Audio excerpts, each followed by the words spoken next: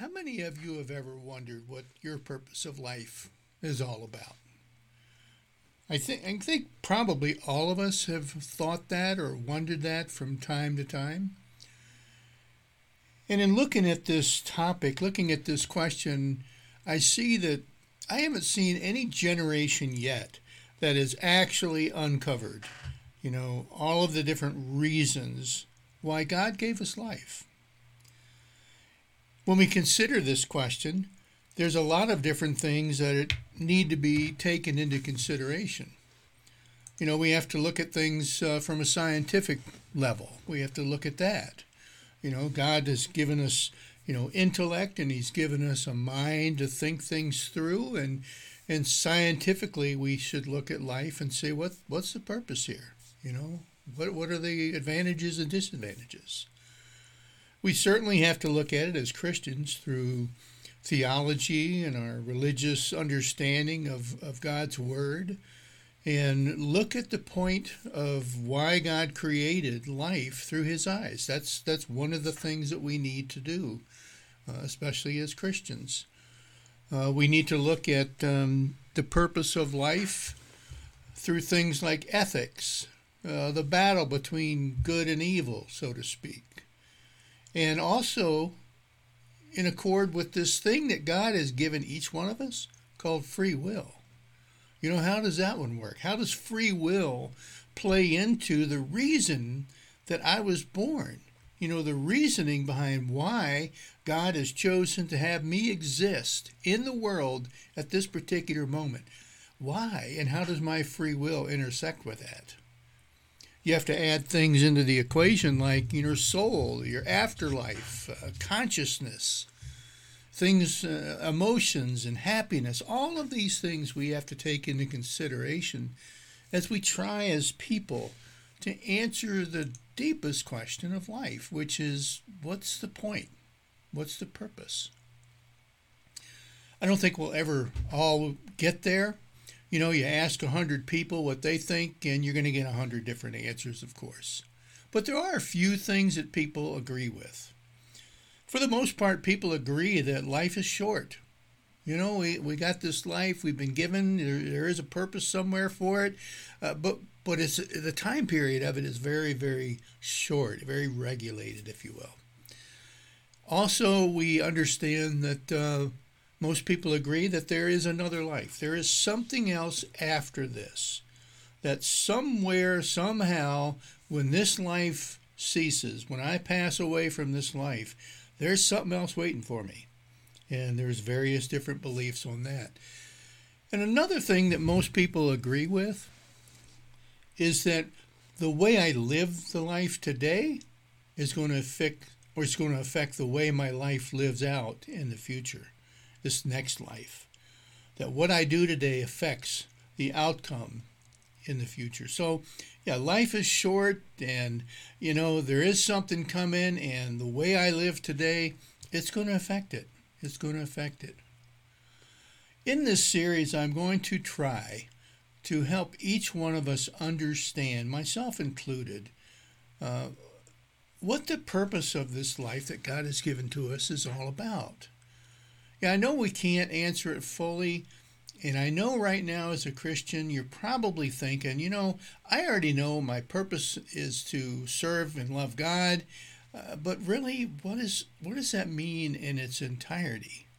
What does it mean to love and to serve God? And how is that, is that simply the purpose, the whole plan?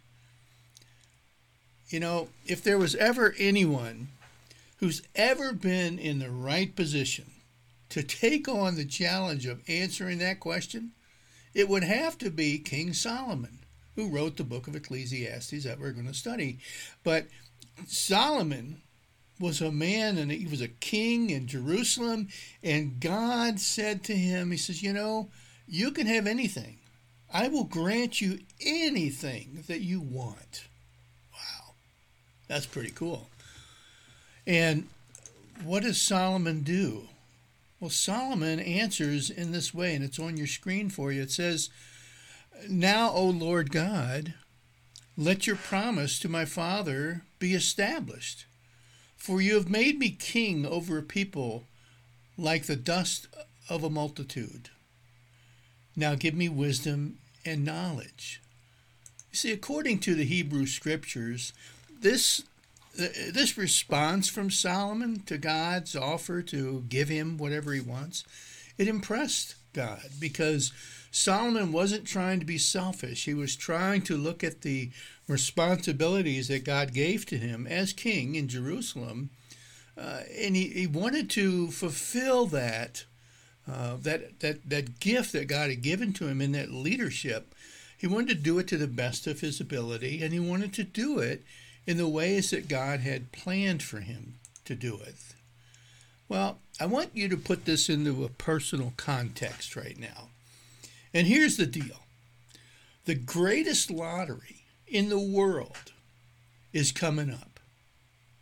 And you bought a ticket for this lottery, even though it was quite expensive. Now, this lottery, this greatest lottery in the world, it's not just money that you'll win.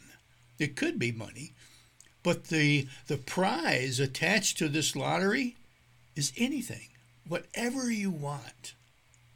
So put yourself in that position.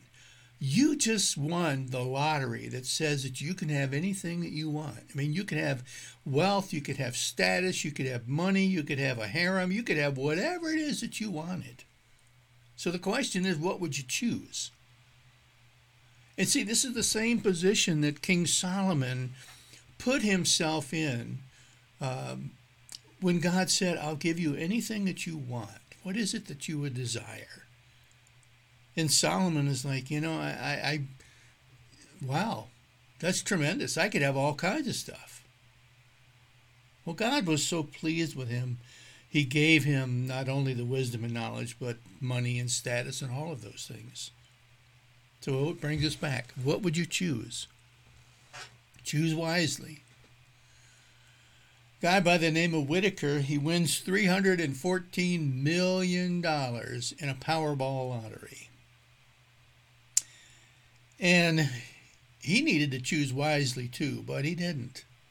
Instead, he was arrested multiple times. He was sued multiple times.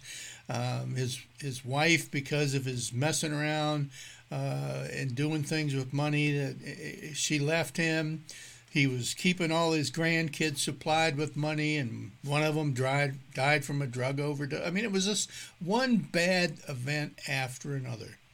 But the interesting part is, Whitaker said at the end of this time period, he said when the money was all gone, this is his quote, he said, "Since I won the lottery, there was no control over greed." So again, it brings us back to choosing wisely when we can choose whatever we want. There was another man by the name of William Post, and William Post had $3 in his bank account. So he buys a lottery ticket and he wins Pennsylvania lottery, $16.2 million. Well, another guy that needed to choose wisely. But what happened? A year later, 1 year later after he won the lottery, he was $500,000 in debt. He had to declare bankruptcy. He had been arrested for assault many times. Even his own brother hired a hitman to kill him so that the brother could receive he was the recipient of the will. So choose wisely. What is it that you would choose? Now, okay, we all want to think that we would choose, the right thing all the time. But I started thinking about this, and I started going back into my high school days and thinking about, some of the stuff that they taught us. You guys remember Maslow's hierarchy of needs? Well, Maslow, he says there's 5 different levels of needs that people will search for, and they will make choices for in this particular order. The first one is your physical needs. That comes number 1. Got to take care of your physical needs. And number 2 would be food and safety. I want to make sure I have a safe place to live. I want to make sure I got food coming in so I can exist. And then from there it goes into other things. Number 3 is love and belonging. I got to have relationships in my life. I got to have people.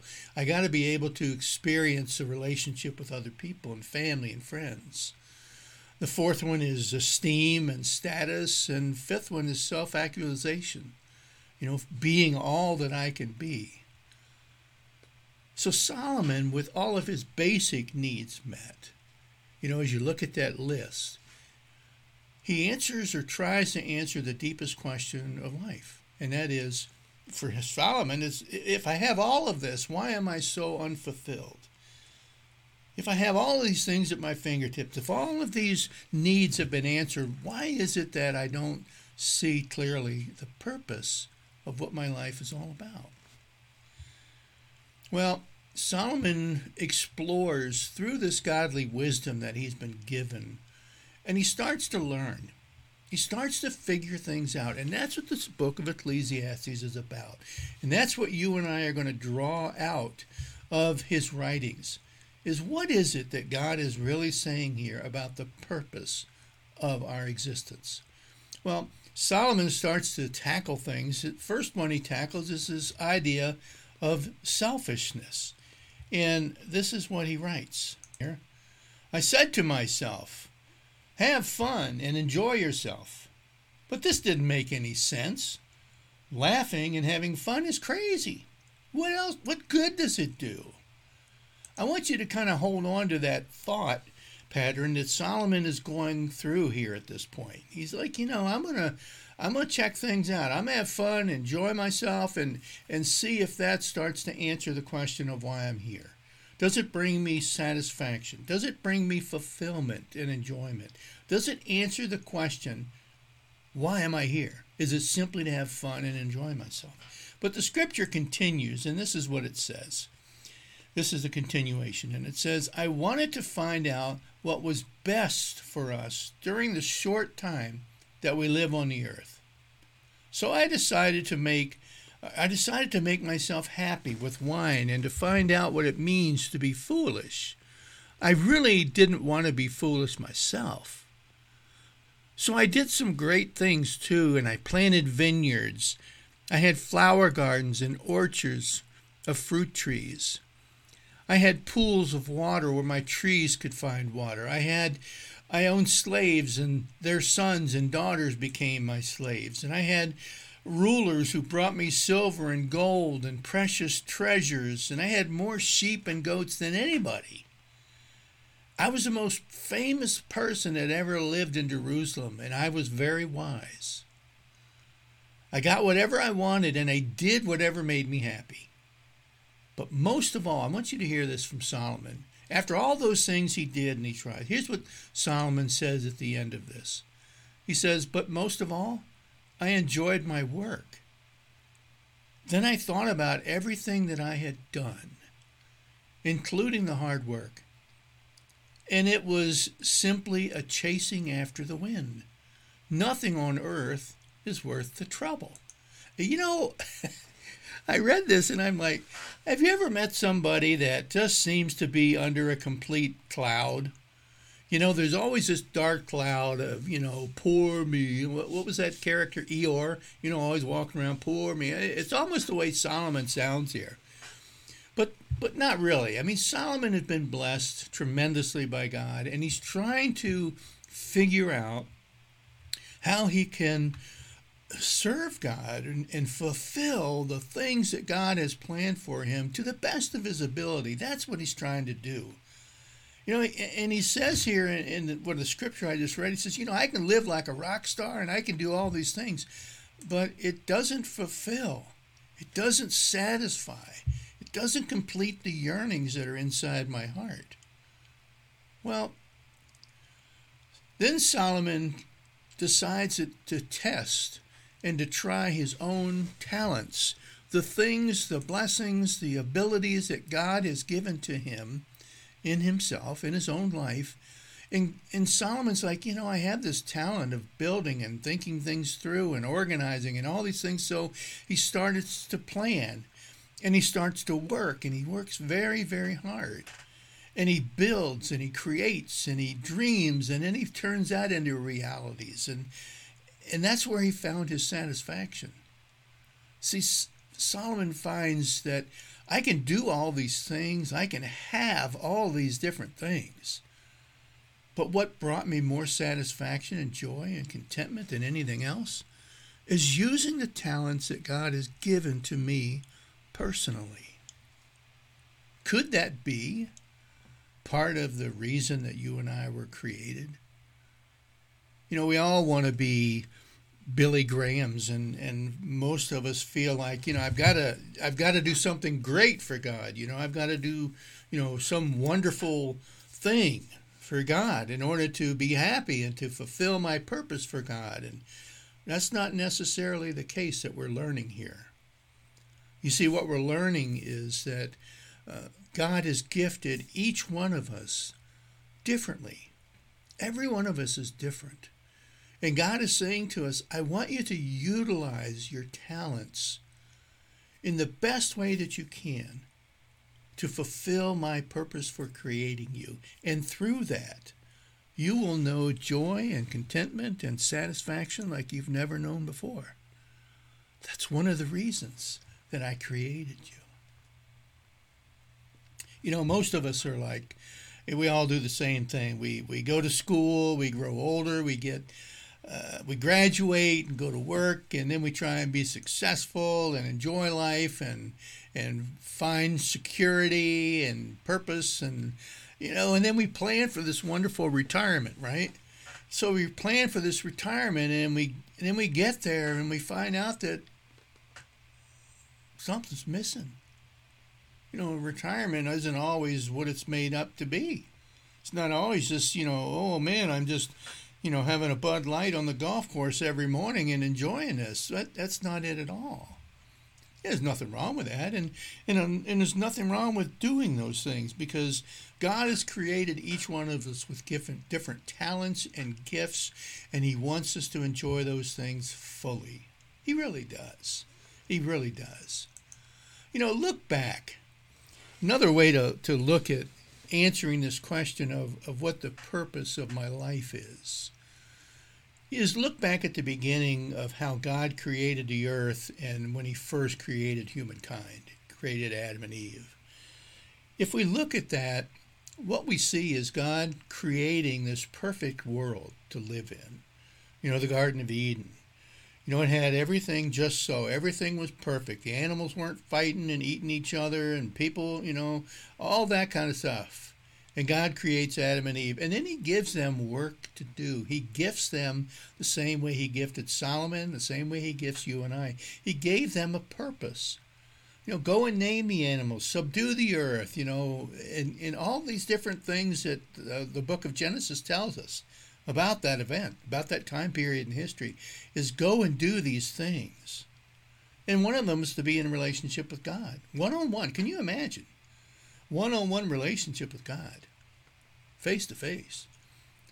They had every reason to be totally content, totally be happy. But we know how that worked out.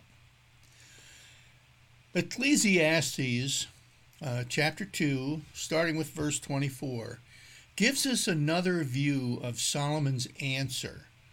And it tells us again, some of the things that Solomon is saying here is probably the thing that we need to look at. Here's what Ecclesiastes 2:24 says. The best thing we can do is to enjoy eating and drinking and working. I believe that these are God's gift to us. And no one enjoys eating and living more than I do. That was Solomon. If we please God, He will make us wise. He'll make us understanding, and He'll give us happiness. But if we sin, God will make us struggle for a living. And He will give all that we own and all that we accomplish to someone who pleases Him. This makes no more sense than a chasing of the wind. Again, what's he saying here? He's saying that each one of us is gifted with certain things. Utilize those gifts. Share those gifts with others. And along the way, give God the recognition for the blessing that He has poured out in your particular life and in mine.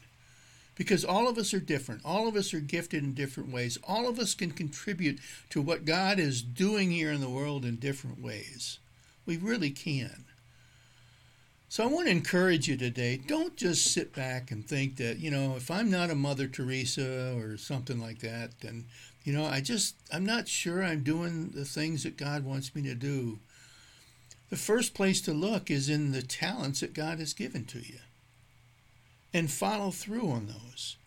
Utilize those for fulfillment and enjoyment, and also utilize them to bring glory to God. It really is a very simple program. The problem is our humanity gets in the way. I feel like, I want recognition. I want someone to look up to me. I want someone to, admire my sense of, wisdom or whatever, in order to find my sense of contentment and satisfaction. That's what we think. That's how we feel. But God is saying here through this scripture that, everything you need to fulfill the purpose that I made you for, I created you for, and to experience this joy and contentment forevermore, it's already there. It's in you if you simply look for it.